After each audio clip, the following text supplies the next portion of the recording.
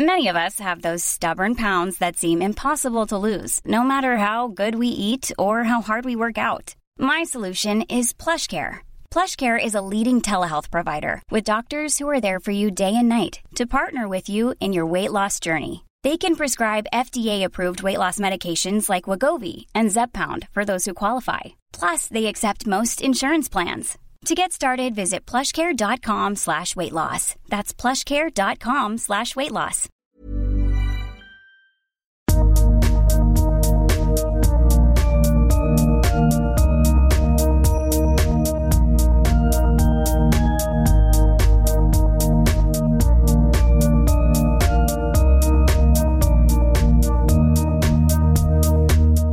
Det är dags för del 2 i ämnet covid-19 och vi ska åter tillsammans med docent, förlossningsöverläkare och forskare på Karolinska institutet Olof Stefansson och barnmorska, medicinedoktor och forskare även hon på Karolinska institutet Mia Ahlberg ta oss an fler frågor om pandemin. Olof och Mia, välkomna tillbaks till Jenny förlossningsläkare och mig Karina barnmorska i Babys podcast. Tack. Tack för det. Vi började ju förra veckan, eller förra avsnittet ska jag säga, för det beror på hur man lyssnar i podden. Men vi pratade ju om covid och graviditet.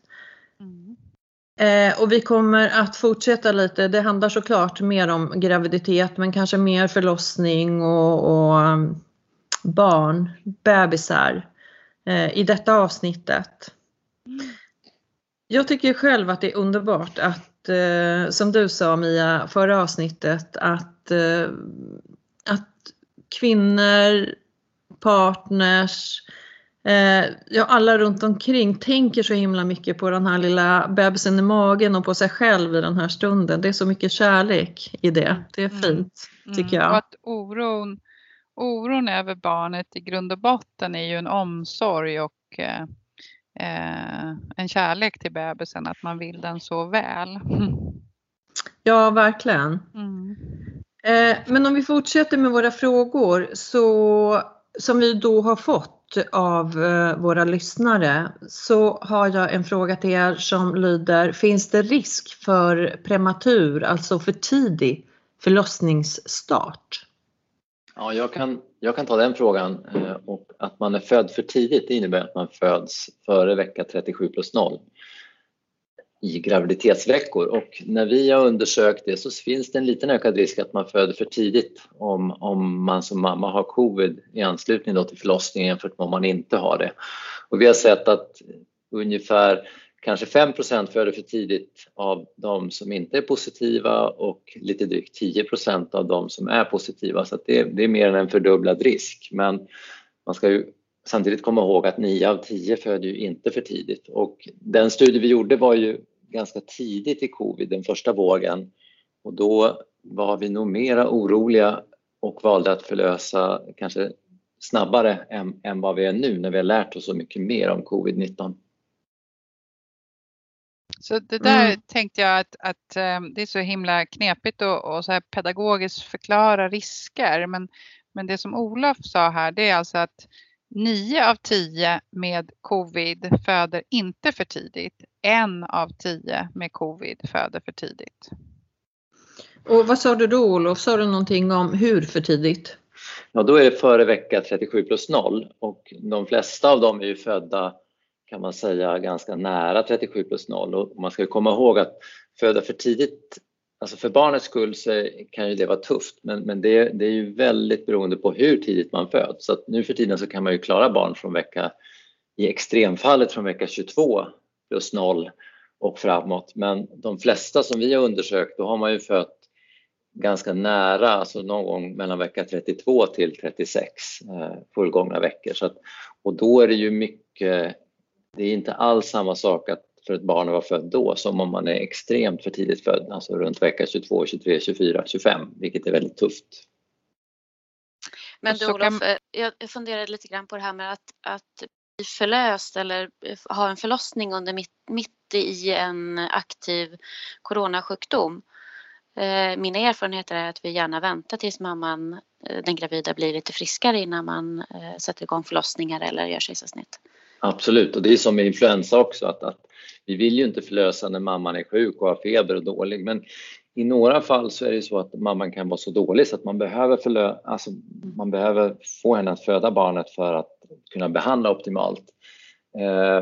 Och sen har vi en del av de här för tidigt födda där helt enkelt förlossningen startar och vi kan inte stoppa det utan den sätter igång. Och det är ju kroppens eget system för att sätta fart på förlossningen för tidigt. Så som den så klokt gör när man har en infektion som vi pratade om i förra avsnittet också. Ja, det är rätt spännande för att vi vet ju inte vad det är egentligen som sätter igång förlossningen. Men här är det någonting som säger till, alltså om det är barnet som signalerar eller om det är mammans kropp som signalerar att här är nog bra att förlossningen sätter igång. Så att jag tror att det är precis som så mycket annat att naturen har vissa mekanismer för att man vet vad som är bäst. Inte alltid, men i det här fallet skulle jag tro det. Då är det väl lite en följdfråga också om barnet drabbas av lägre födelsevikt. Och då är väl inte frågan egentligen till, för det kan man ju förstå om det är ett väldigt för tidigt fött barn, men om man är i en graviditetsvecka som är efter 37, har de barnen också risk för att ha en lägre födelsevikt. Och då är det vars mödrar då har eller har haft covid-19. Nej, vi har inte sett några sådana indikationer och det är precis som du säger att ju tidigare man är född desto lägre är födelsevikten, men då brukar vi i forskningssammanhang ofta undersöka då födelsevikt i förhållande till graviditetslängd, men där har vi inte sett några signaler på att barnen skulle ha lägre vikt i förhållande till graviditetens längd som skulle tala för att kanske moderkakan fungerar sämre eller att barnet är det vi kallar tillväxthämmat. Och några sådana signaler har vi inte sett. Så det är betryggande att kunna säga. En annan fråga är ju om antikropparna passerar moderkakan och om barnet då kan födas med antikroppar. Jag vet inte, vill du ta den, Mia? Nej, kör den du också. Jag kör den också. Jo, och det finns vissa rapporter, vissa enstaka fall där man har beskrivit att barnen då födda med antikroppar. Men i det stora majoriteten, i stort sett de allra flesta föds barnen inte med att viruset smittar barnet då under graviditet. Utan om barnet smittas, vilket vi har sett också är ganska ovanligt i samband med förlossning, även om man då har covid, så verkar det som att det är väldigt liten andel av barnen som smittas och liten andel väldigt liten andel där barnen blir sjuka också. Utan de ser ut som att de klarar det här bra. Frågan var nog lite mer att det är jättebra att viruset kanske inte då passerar till barnet så barnet kan bli smittat i magen. Men frågan är om mamman har haft en covid-infektion. Kan hennes antikroppar gå över till barnet och hjälpa barnet? Eller hör det samman med virus? Om viruset inte kan inte antikropparna, eller? Och då är det för att ytterligare krångla till det, så man har ju en sorts antikroppar som kommer direkt som ett första svar på infektionen och de kallas för IgM. Och då är minnesregeln att de motas av moderkakan så de går inte igenom. Så IgM motas, medan efter en tid så producerar mamman något som heter IgG, en annan sorts antikroppar, och de går igenom, G som är igenom moderkakan och kan skydda barnet då. Så att, absolut, men i det akuta skedet av infektionen så är det IgM-antikropparna som inte går över moderkakan. Yes. Mia, hade du något att tillägga där med antikroppar? Nej, utifrån antikroppar i bröstmjölk har ju kommit in en fråga som jag sett och som jag tycker är intressant, för att man säger då att antikropparna går inte över via moderkakan, men det verkar som att mamman kan ha antikroppar i bröstmjölken så att det kan gå in där, och det är ju väldigt intressant. Och jag läste på det där idag och det finns ju inte jättemånga studier, men de jag såg så var det en väldigt hög andel där man testade bröstmjölken för antikroppar som hade då haft eller hade en covid-infektion. Och det är ju ett sätt för naturen att ge barnet ett naturligt skydd mot sjukdomar, att överföra de här antikropparna via bröstmjölken.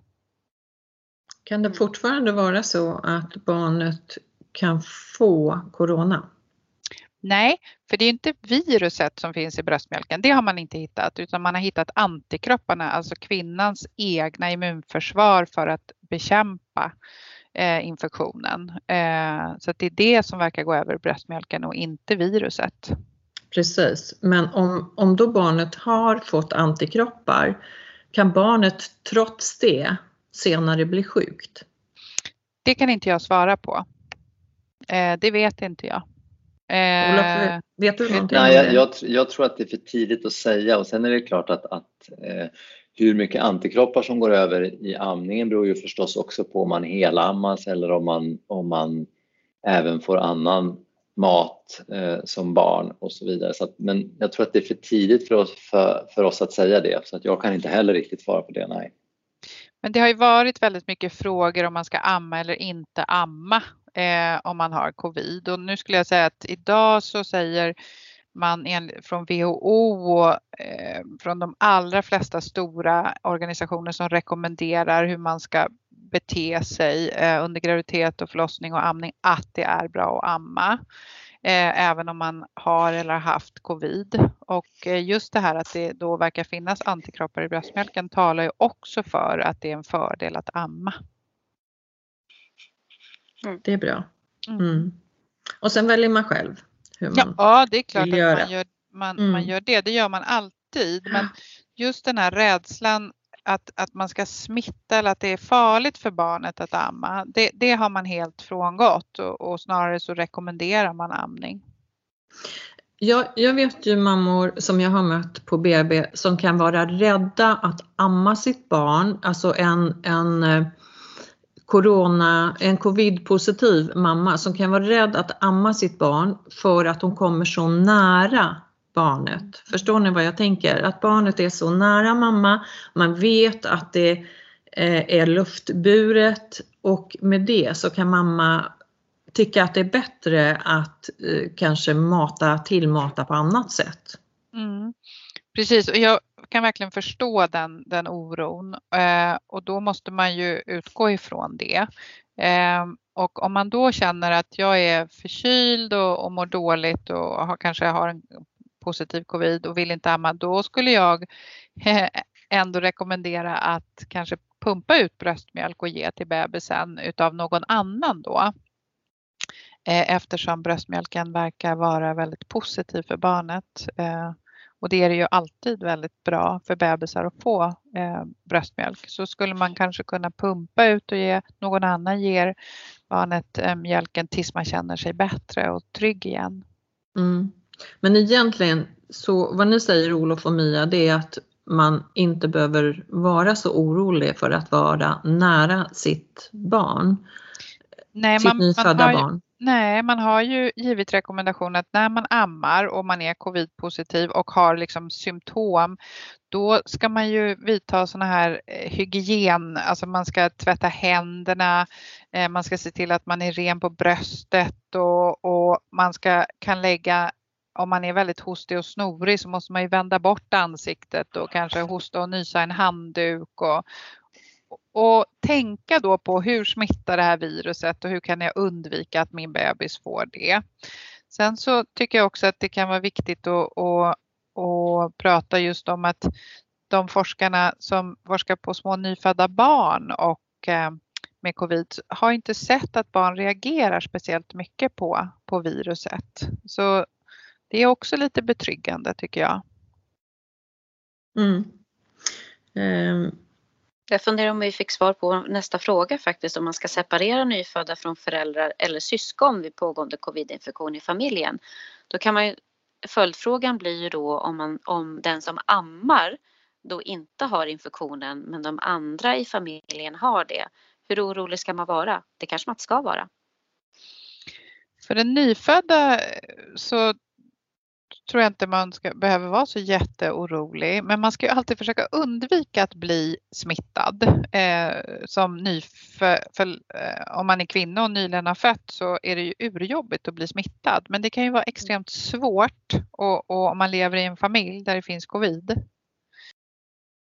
Sen finns det ju historier där man har levt ihop med någon som är covid-positiv och de andra inte har blivit smittade och så. Så det är ju fortfarande väldigt många frågetecken hur vissa verkar smitta mer än andra.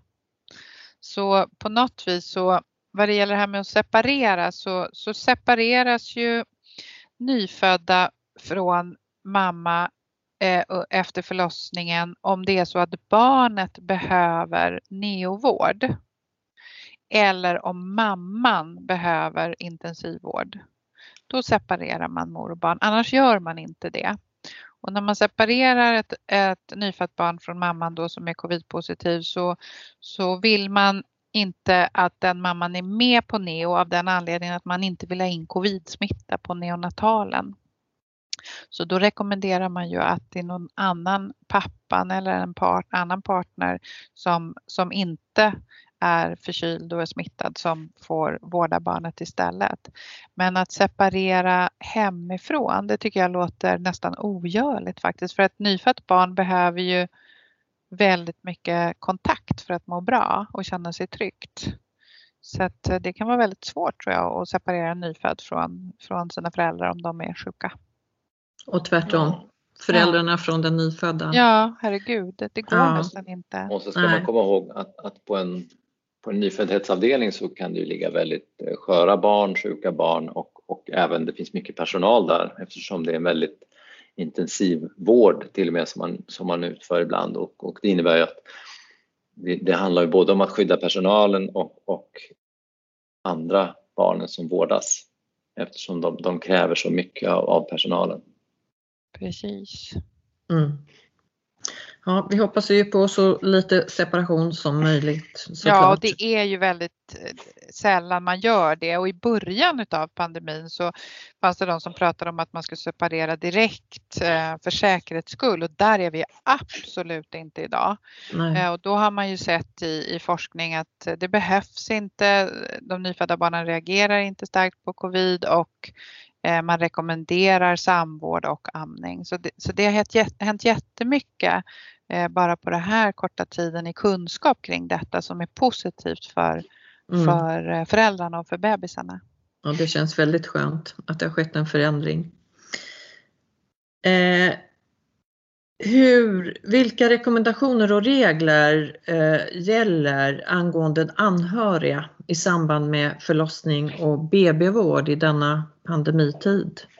Nu förstår jag att det varierar över landet lite grann, men vad ser ni när ni tittar och gör era djupdykningar? Ja, det här är ju ingenting som vi har kunnat titta på, Olof och jag, ur ett forskningssynpunkt. Men vi sitter ju i sammanhang där vi får ganska mycket information om sådana här saker. Och ja, det finns inga gemensamma regler för hela Sverige, men det som gäller i alla fall det är att man får ju inte komma till förlossningen eller till ett mottagningsbesök om man är sjuk som partner.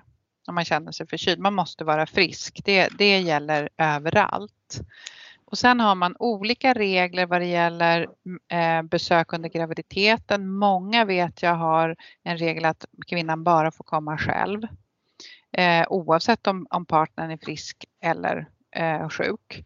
Men under förlossningen så tillåter de allra flesta vad jag vet, Olof, du får säga emot mig om du vet någonting annat, att man får ta med sig en frisk anhörig, en partner.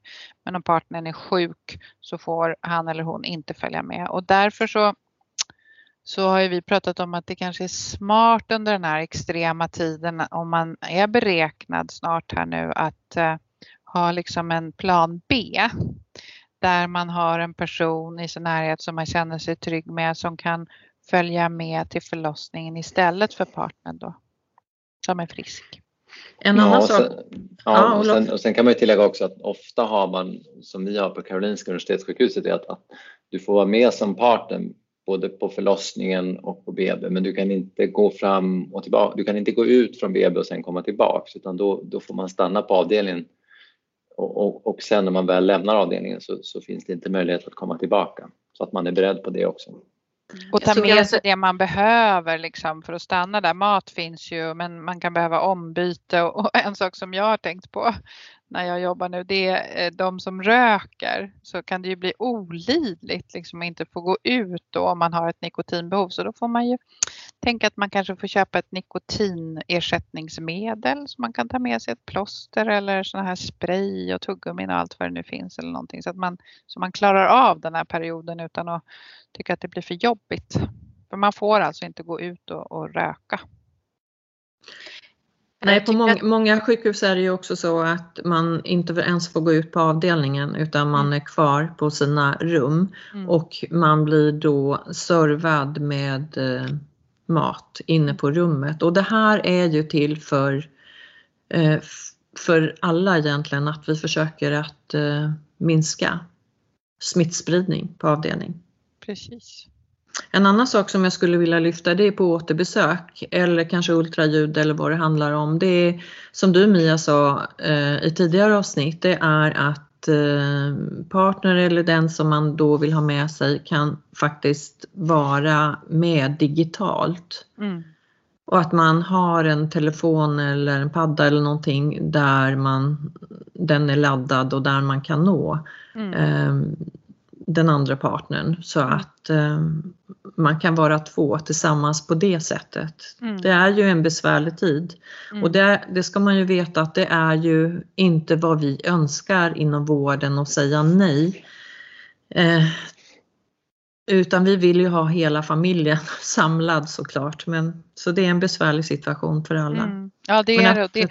Det är besvärligt både för kvinnan och för partnern. Jag tog hand om ett par här och de hade blivit gravida då i början av pandemin och födde barn nu. Och den partnern hade ju faktiskt inte kunnat följa med på ett enda besök. Och då frågade jag den här personen hur det hade påverkat och då sa ja, det har ju varit svårt för mig att verkligen fatta och jag har inte känt mig så delaktig och jag har behövt kompensera med andra saker för att täcka upp för den här bristande delaktigheten. Men den här personen hade åtminstone följt med till alla besök och suttit utanför och väntat och sen hade deltagit på FaceTime och sen hade de ägnat mycket tid åt att prata om vad som sades för att dela den här upplevelsen. Och så. Att man anpassar sig och gör liksom det bästa av situationen ändå. Och de var ju helt på det klara med varför. De tyckte inte att det var konstigt faktiskt. Man kan ju tänka efter förlossning på BB så kan det ju även finnas positiva effekter på ett sätt. Om man ska se någonting positivt så har ju många rapporterat att det är lite lugnare på avdelningen. Man kan inte ta emot anhöriga och kompisar som ska komma och hälsa på och så vidare utan att man får ägna sig faktiskt åt det nyfödda barnet och sin familj tillsammans utan lite mera ostört. Och det kan faktiskt vara en fördel för den här anknytningen både för mamman och partnern. Viktig poäng tycker jag. Men vi kan ju lägga in också tidig hemgång med det här. Vi kanske ska börja och berätta vad tidig hemgång är för någonting. Mia? Tidig hemgång, det är efter man har fött barnet så ska man ju gå hem någon gång. Och då finns det olika definitioner på vad det är för gräns, alltså antal timmar efter födseln. Och vissa sätter den på 24 timmar men den snävaste gränsen är 6 timmar. Både liksom i internationell forskning och även i Sverige så säger man att man får inte gå hem före 6 timmars ålder. Och då har det blivit så under pandemin att man försöker från sjukhuset att hjälpa kvinnor att gå hem så tidigt som möjligt. Av flera anledningar. Men den huvudsakliga anledningen är att ju mindre tid man är på sjukhuset där det rör sig många människor, både personal och anhöriga och födande, så är ju smittspridningen där, smittorisken högre än i hemmet. Så att man försöker stötta nya familjer i att våga gå hem tidigt under pandemin. Och det är ju efter en barnläkarundersökning. Ja. Så att alla de här kontrollerna som man ska göra gör man ändå, men man gör dem på nya sätt då. Och det här med tidig hemgång är inte någon ny uppfinning nu i samband med pandemin, utan det gör man på rutin i många länder. England till exempel vet jag gör det regelmässigt för att man har för dåligt med platser helt enkelt. Så där vet man som kvinna att är allt normalt och inga komplikationer uppstått, då går man hem efter 6 timmar och så får man uppföljande vård via telefon och i hemmet eller om man går på ett återbesök. Och man har inte sett några stora negativa konsekvenser av det här faktiskt. Utan det verkar gå bra. Men det viktiga är ju att man som familj då vet precis vart man ska vända sig om man har frågor och vad man ska vara uppmärksam på när man kommer hem. Och att man känner sig trygg med som sagt, vad vänder jag mig om det är någonting jag blir orolig för eller vad ska jag tänka på? Så informationen är otroligt viktig. Men där tror jag också att man kan tänka som nyförlöst och partner att det är betydligt lugnare hemma. Och sjukvården finns kvar 24 timmar om dygnet och vi är bara ett telefonsamtal bort. Och har man fött och allting har gått bra och det är normalt så är liksom riskerna med att gå hem tidigt nästan obefintliga. Och man kan komma ihåg också att i vissa regioner så praktiserar man det här mycket mer. Som Uppsala har under en lång tid haft tidig hemgång och att barnmorskorna då besöker en i hemmet då efter förlossningen. Men det som Jenny säger att man gör ju en barnläkarundersökning. Den första barnläkarundersökningen gör man ju innan man går hem så att man har en koll på barnet. Mm. Och sen är det ju också under vissa kriterier om man som kvinna har, när man föder har en infektion till exempel, då får man inte gå hem. Och det finns ju vissa regler och riktlinjer för det där också. Absolut, nej men det ska ju vara en, som vi kallar en normal förlossning utan komplikationer. Där vi förväntar oss inte att någonting kan hända efter förlossningen. Då får man gå hem, annars ska man ju vara kvar. Mm. Here's a cool fact. A crocodile can't stick out its tongue. Another cool fact, you can get short-term health insurance for a month or just under a year in some states. United Healthcare short-term insurance plans are designed for people who are between jobs, coming off their parents' plan, or turning a side hustle into a full-time gig. Underwritten by Golden Rule Insurance Company, they offer flexible, budget-friendly coverage with access to a nationwide network of doctors and hospitals. Get more cool facts about United Healthcare short-term plans at uh1.com. There's never been a faster or easier way to start your weight loss journey than with PlushCare. PlushCare accepts most insurance plans and gives you online access to board-certified physicians who can prescribe FDA-approved weight loss medications like Wegovy and Zepbound for those who qualify. Take charge of your health and speak with a board-certified physician about a weight loss plan that's right for you. Get started today at plushcare.com/weightloss. That's plushcare.com/weightloss. plushcare.com/weightloss. Ja, vidare så undrar jag om syskon bör hållas hemma från förskola eller skola för att skydda den nyfödda. Och kanske mamman också. Det där pratar jag och Mia om och det är klart att det är väl dels har vi en skolplikt att man måste ju faktiskt gå i skolan så det kan man inte bortse ifrån. Och förskola, det är ju också en fråga. Jag tror att det här måste man anpassa efter hur många barn man har och hur man bor och vilken situation man har. Så att jag tror att det är väldigt svårt att ge något generellt råd. Men det är klart att det är bra att man, precis som Mia sa tidigare, att för den som är nyförlöst så bör man ju undvika att bli smittad. Men exakt hur man väljer att göra, det tror jag man får anpassa väldigt individuellt. För om barnet då behöver läggas in för vård på neonatalen, nyföddhetsavdelningen, hur ser det ut för föräldrarna där? Kan båda föräldrarna delta i vården kring den nyfödda? Men alltså vanligtvis så kan man ju absolut det. Det är ju jätteviktigt att föräldrarna är delaktiga. Men nu under covid då, och om vi då blir det speciellt.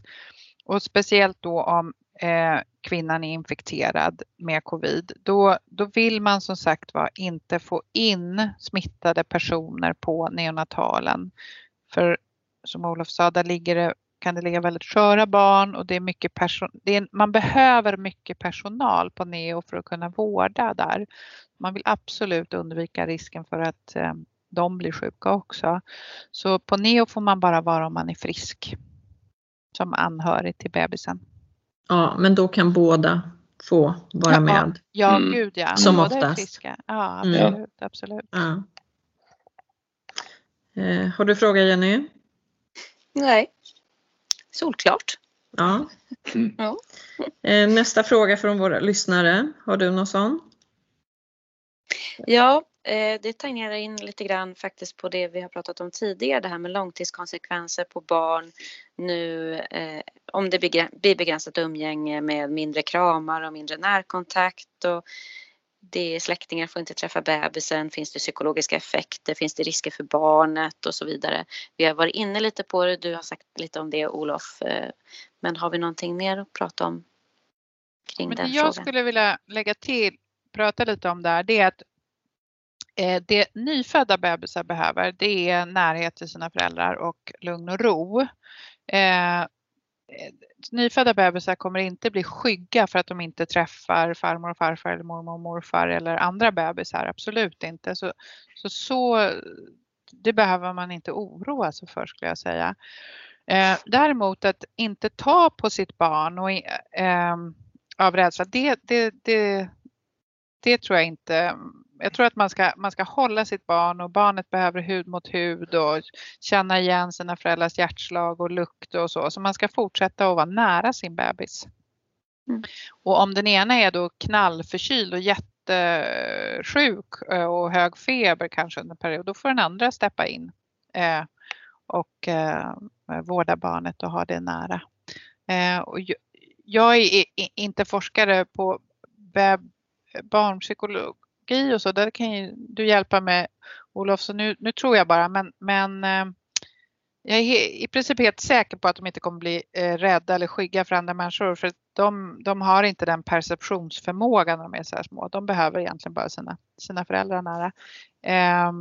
Och det är viktigt att vara nära. Det mår bebisar bra av. Det tror jag också. Det här är inte mitt område heller, så skulle jag få killgissa om jag skulle säga något annat. Men jag tror inte heller det. Och jag tror att det här känslan av att man måste träffa så många när barnet är nyfött, det är nog mera utifrån att det är många som har förväntningar utifrån och som gärna vill ta del av det, träffa det nyfödda barnet. Men där tror jag att man kan absolut inte vara, utan man kan använda covid här till att faktiskt få vara mera själva och inte känna att man behöver ha det här umgänget med mor- och farföräldrar och syskon och så vidare. Men visst kan vi förstå att man tänker i sådana banor i den här pandemin som är så ny och där det händer saker hela tiden. Så det är klart att man tänker ju allt om barnet, vad kan hända? Och även den psykologiska effekten, alltså det här när man inte har den här sociala kontakten som vi vuxna tycker är viktig, men som du säger, Olof, barnet kanske inte alls eller kanske inte behöver den på samma vis. Sen är ju barn extremt, som vuxna också för den delen, de är ju extremt anpassningsbara till det de lever i. Så att nära sina föräldrar. Jag träffade en mamma häromdagen som låg på BB, som på nästan 1,5 dygn inte hade vågat pussa på sitt barn för att hon var rädd för att, nu var inte hon smittad, men hon var ändå rädd för att ha det vi kallar asymptomatisk smitta, så att hon var bärare och med det ändå skulle smitta sitt barn. Och det är ju förfärligt när vi inte vågar ta till oss barnet för att vi är rädda för att smitta den lilla nyfödda. Nej, men då är det så här, forskningsresultat ska kunna lugna en sån kvinna. Det kanske inte hjälper, men där, som jag sa förut, där har man ju inte sett att nyfödda reagerar speciellt starkt på covid. Så att om man då dessutom inte har några symptom, då tror jag att konsekvenserna av att inte vara nära, det är nog sämre. Så det tycker jag nog att man ska försöka ta ett djupt andetag och tänka verkligen att det är inte farligt, utan det är bara positivt att vara med sin bebis. Ja, hur och när testar vi nyfödda till mödrar då med positiv covid? Ja, det finns ju riktlinjer för det och runt 12 timmar efter förlossning brukar man testa barnen om mamman är positiv. Och jag tror att vi är ganska generösa även om partnern är positiv, så gör vi på liknande sätt. Och sen så givetvis om ett barn skulle visa symptom eller om det är någonting annat så kommer man vara liberal med testning på barnet, på det nyfödda barnet. Jag vet inte om du vill säga något mer, Mia, om det? Nej, så är det. Är man positiv eller förkyld så testar man idag. Ja. Det är ju så i samhället generellt att man ska testa så mycket som möjligt på symptom. Vi kör ju inte regelmässigt på alla längre. Det har vi inte möjlighet till, men absolut med symptom. Men nu menar vi de små nyfödda barnen alltså? Alltså man testar inte nyfödda vars föräldrar inte har några symptom utan är friska. Utan man testar ju bara där det finns en misstanke om att föräldrarna kan ha covid. Eller där de är positiva bärare. Hur testar vi då? Är det samma över landet? Nej, det är inte samma över landet. Det var en svår fråga. Då kan du ge mig. Ja, men jag lyssnade faktiskt på P1 här om morgonen där man, jag tror att det var Sundsvall eller något sånt, testade alla faktiskt, både mammor och pappor på vägen in. Och det gör vi ju inte till i Stockholm. Vi satt och resonerade om det på jobbet. Vi har ju 10 000 förlossningar på Danderyds sjukhus med BB Stockholm, så det är ju helt omöjligt att testa det och ännu mer i hela Stockholm. Så att jag tror att det har att göra med mängden faktiskt. För det tangerar ju lite på nästa fråga också. Varför testar vi inte partner som har lite förkylningssymptom vid förlossningen så att då de gravida slipper föda i ensamhet och med alla konsekvenser det blir. Och jag tror att svaret är där. Eller har ni någon annan uppfattning? Nej, jag tycker det är en intelligent fråga och nästan som en sån här idé som jag tycker att man skulle kunna, om man fick bestämma så skulle det vara en väldigt bra idé, eftersom konsekvenserna att inte ha med sig sin partner på förlossningen är ju ganska rejäla för de födande. Men det har att göra med kapacitet och organisation, skulle jag säga. Ja, och sen så måste man ju få ett svar på det där provet också. Ibland kan det ta olika lång tid. Och sen så i alla fall i början av pandemin så var det fanns ju en viss osäkerhet hur säkra de här testerna var. Så att det man inte ville ju få in någon om partnern har symptom. Så att för övriga i samhället så gäller det att då ska man ju stanna hemma och för att inte riskera att smitta andra. Men det är klart man skulle kunna provta partnern och är han då negativ så skulle han kunna vara med. Men var ska han vara så länge och vem ska provta honom och så att, eller hen. Det är ju också lite intressant hur det ska gå till. Ja, det är också intressant för att var i smittcykeln är den personen.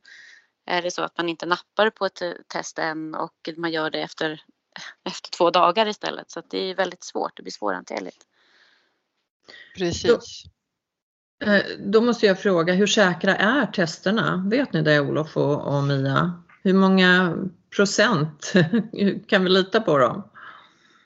Ja, det som jag har förstått så är de är hyfsat bra, de här PCR-testerna, för att hitta sant positiva. De är lite sämre på att hitta sant negativa. Alltså ibland så kan man få ett negativt svar fast man är positiv. Men om det är positivt svar så är det väldigt hög träffsäkerhet. Men de är bra. Har de blivit bättre sen vi startade i mars, april? Vet du det? Ja, de har blivit bättre. De har blivit bättre och sen så precis som alla andra tester så kommer det ju vad ska man säga, snabbare och snabbare metoder som inte kräver lika mycket av labben och som går fortare att få svar på. Så att det är som med alla såna här tester att i början är det nog kan det vara ganska invecklat när man inte har satt upp metoderna och sen så blir de mer och mer användarvänliga kan man säga som testmetod. Det är bra. Sen är det ju också det här som har varit, som det pratas om ganska mycket i media, som säkert många vet om, det är att de här hemtesterna som har skickats, det är ganska, inte hur enkelt som helst att ta det där provet på sig själv. Och då kanske man tar det lite fel och inte träffar precis på slemhinnan där viruset sitter, och så får man ett negativt svar för att man har testat fel. Och där har jag faktiskt i min närhet ungdomar som har haft klassiska covid-symptom, och läkarna har sagt att du har covid, och så har de fått ett sånt där hemtest och sagt då var det negativt, och då säger deras läkare att nej, men du har covid och du har haft det, för antagligen så är det så att man har tagit det fel. Så det, man kan väl säga att träffsäkerheten blir säkert lite bättre om det är en utbildad vårdpersonal som tar det. Ja, för det är ju en liten pinne som man ska sticka ner i näsan och ganska långt in i näsan. Och den ska ju stanna kvar där, och den ska väl helst snurras runt lite för att få med sig det här viruset. Att göra det själv är ju inte helt enkelt, för det är ett lite jobbigt prov att ta själv, kan man säga. Det är jobbigt när någon annan tar det också, men framförallt om man ska ta det själv. Ja, precis. Och någon undrade hur man går tillväga för att provta barn, men det är väl på samma sätt. Vi tar väl den där pinnen i näsan. Och det är bra att det är bättre träffsäkerhet idag, tycker jag. Ja. Någonting som är jätteviktigt, som ju många undrar, och det är upplevelsen, kanske konsekvenser.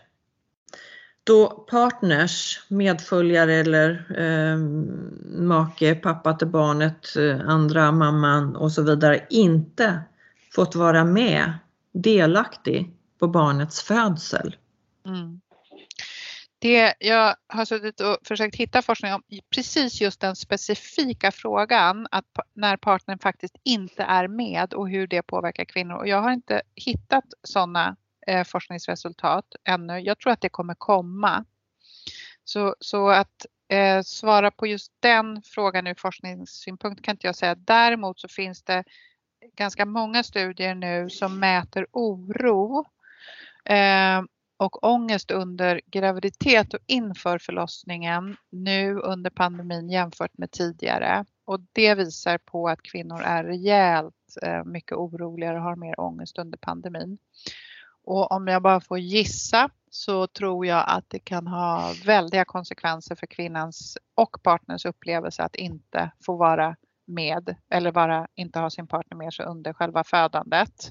Det är ju en enormt existentiell och central händelse i människors liv.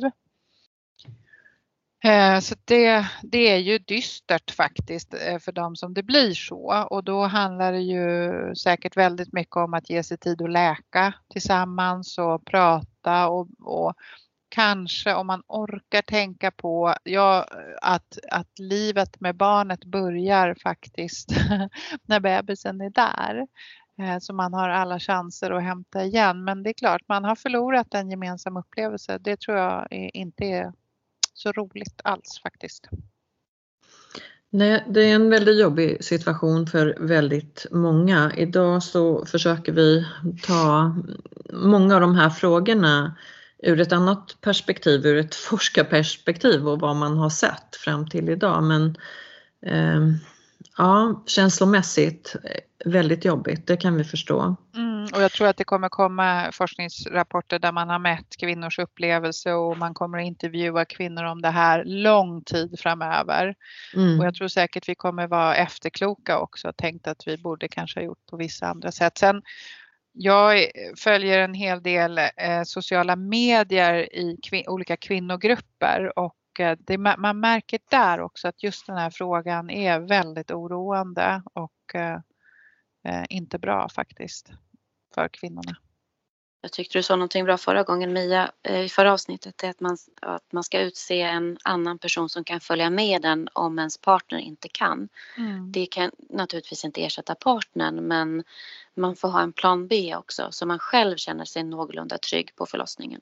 Ja, det blir ju så, liksom nöden är uppfinningens moder eller Att vi får hitta på bra sätt här nu. Och det som man kan tänka på, det är ju att vi som jobbar i förlossningsvården, läkare och barnmorskor och undersköterskor, vi är ju naturligtvis helt medvetna om att det här är jobbigt om man inte får ha med sig sin partner. Så att vi försöker ju kompensera så mycket vi kan. Vi kan ju aldrig ersätta någon.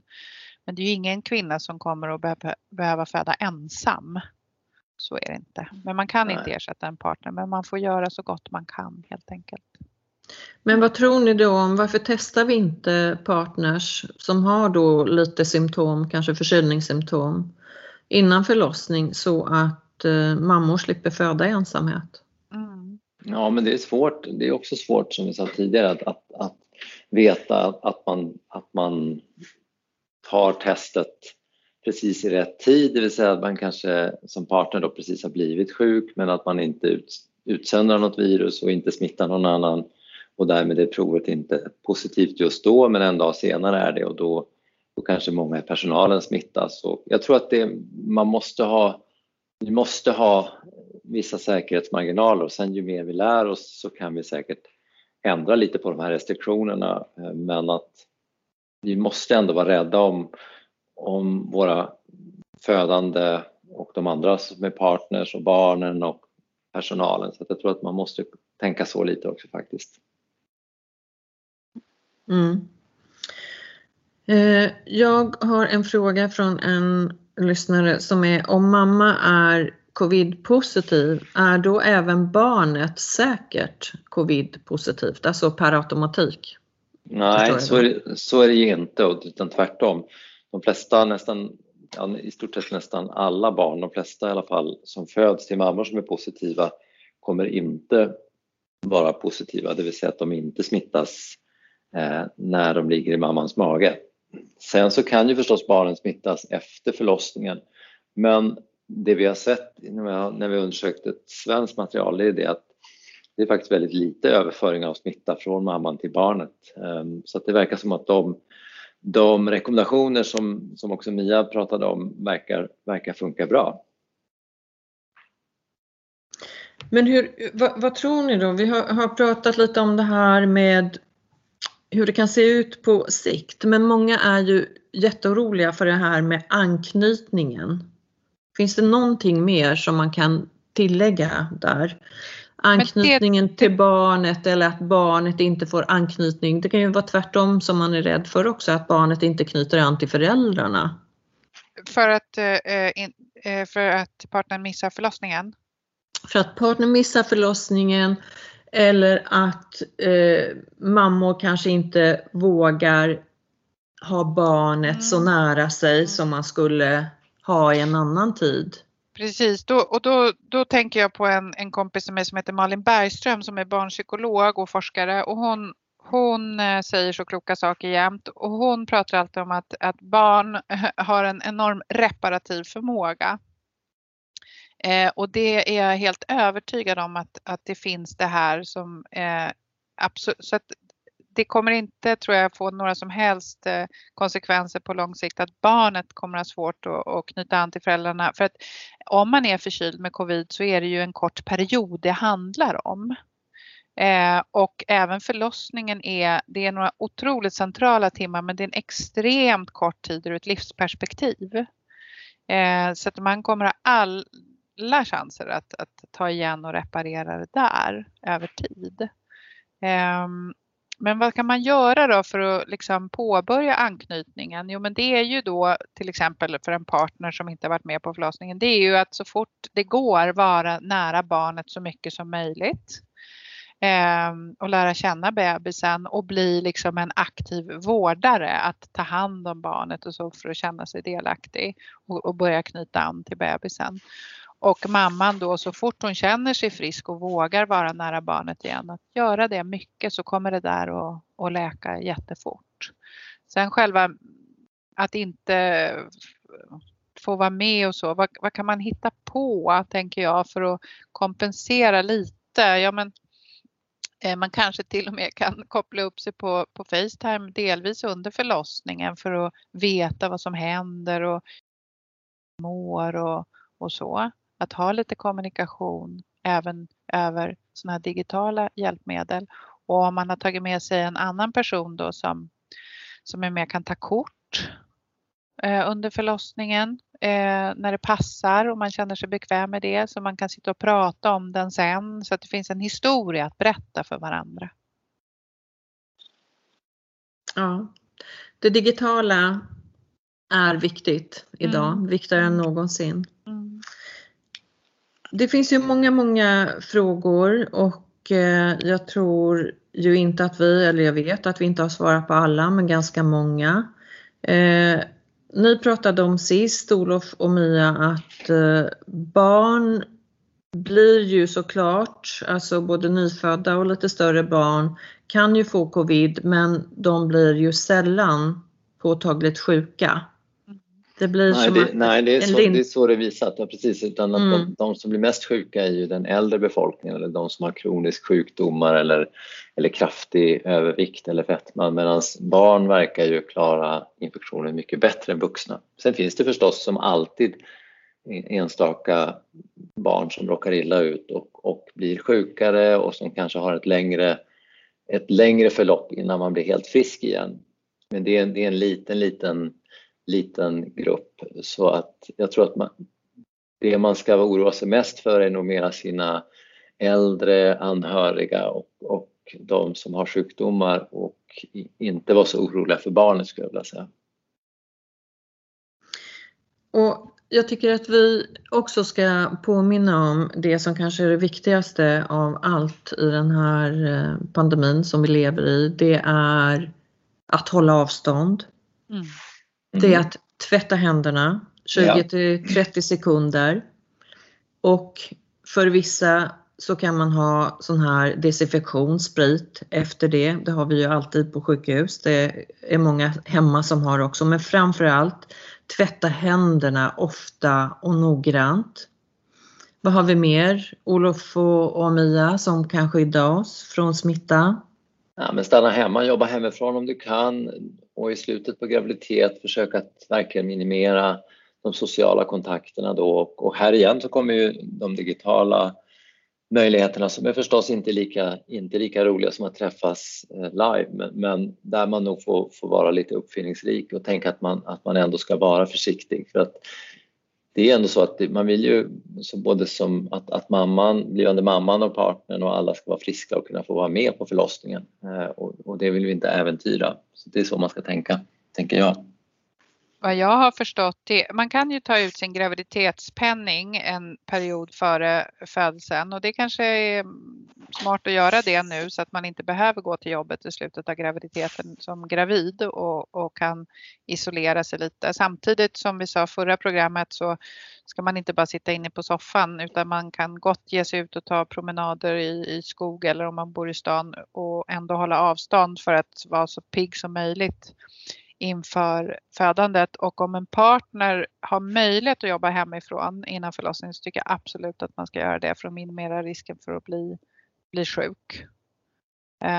Det är väl en inkubationstid på ungefär 5 dagar brukar man säga i genomsnitt, men det kan vara upp till 9 dagar, så att försöka vara hemma och träffa så få som möjligt 2 veckor före förlossningen är väl smart.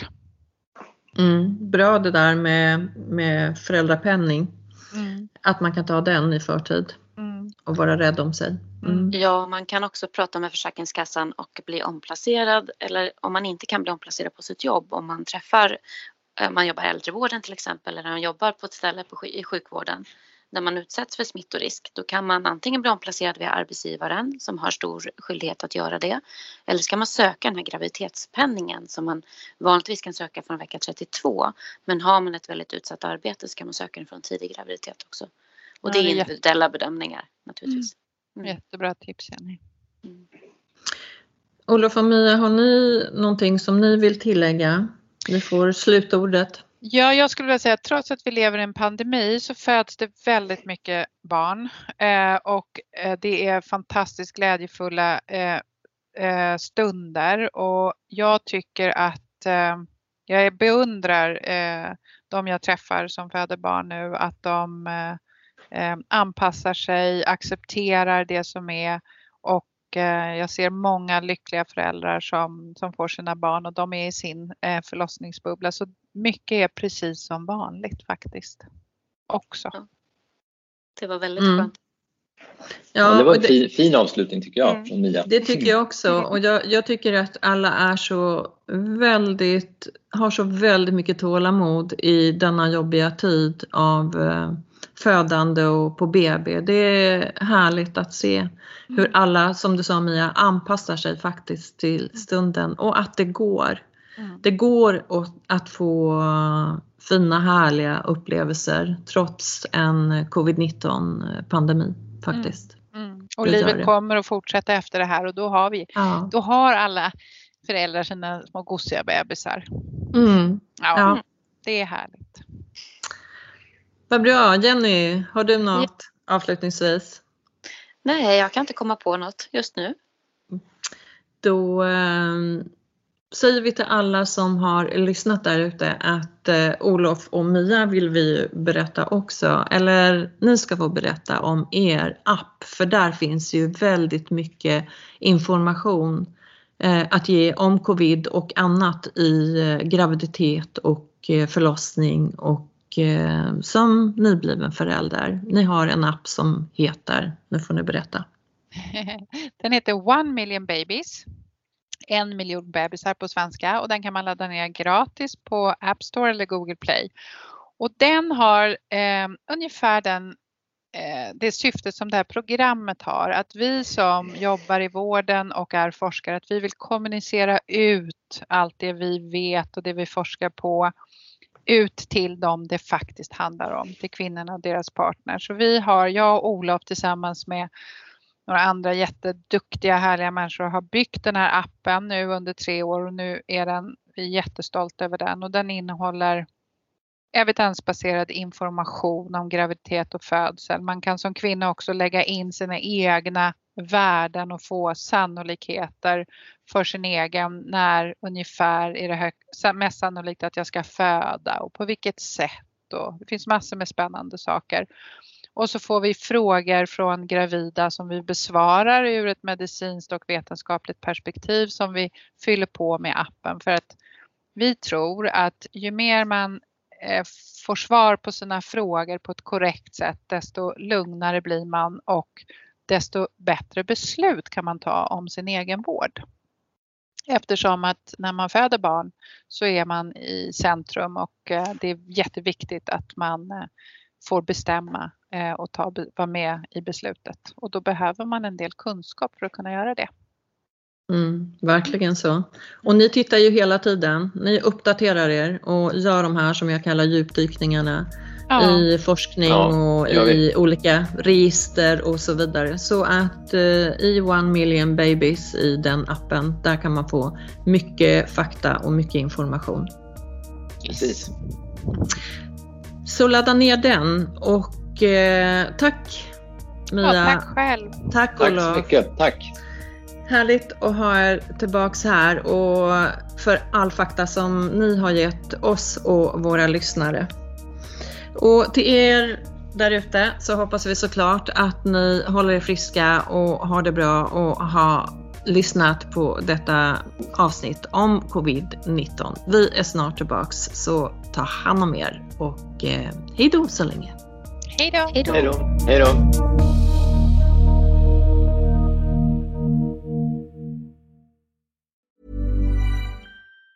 Normally, being a little extra can be a bit much, but when it comes to healthcare, it pays to be extra. And United Healthcare makes it easy with Health Protector Guard fixed indemnity insurance plans. Underwritten by Golden Rule Insurance Company, they supplement your primary plan, helping you manage out-of-pocket costs without the usual requirements and restrictions like deductibles and enrollment periods. So when it comes to covering your medical bills, you can feel good about being a little extra. Visit uh1.com to find the Health Protector Guard plan for you. Even when we're on a budget, we still deserve nice things. Quince is a place to scoop up stunning high-end goods for 50 to 80% less than similar brands. They have buttery soft cashmere sweaters starting at $50, luxurious Italian leather bags, and so much more. Plus, Quince only works with factories that use safe, ethical, and responsible manufacturing. Get the high-end goods you'll love without the high price tag with Quince. Go to quince.com/style for free shipping and 365-day returns.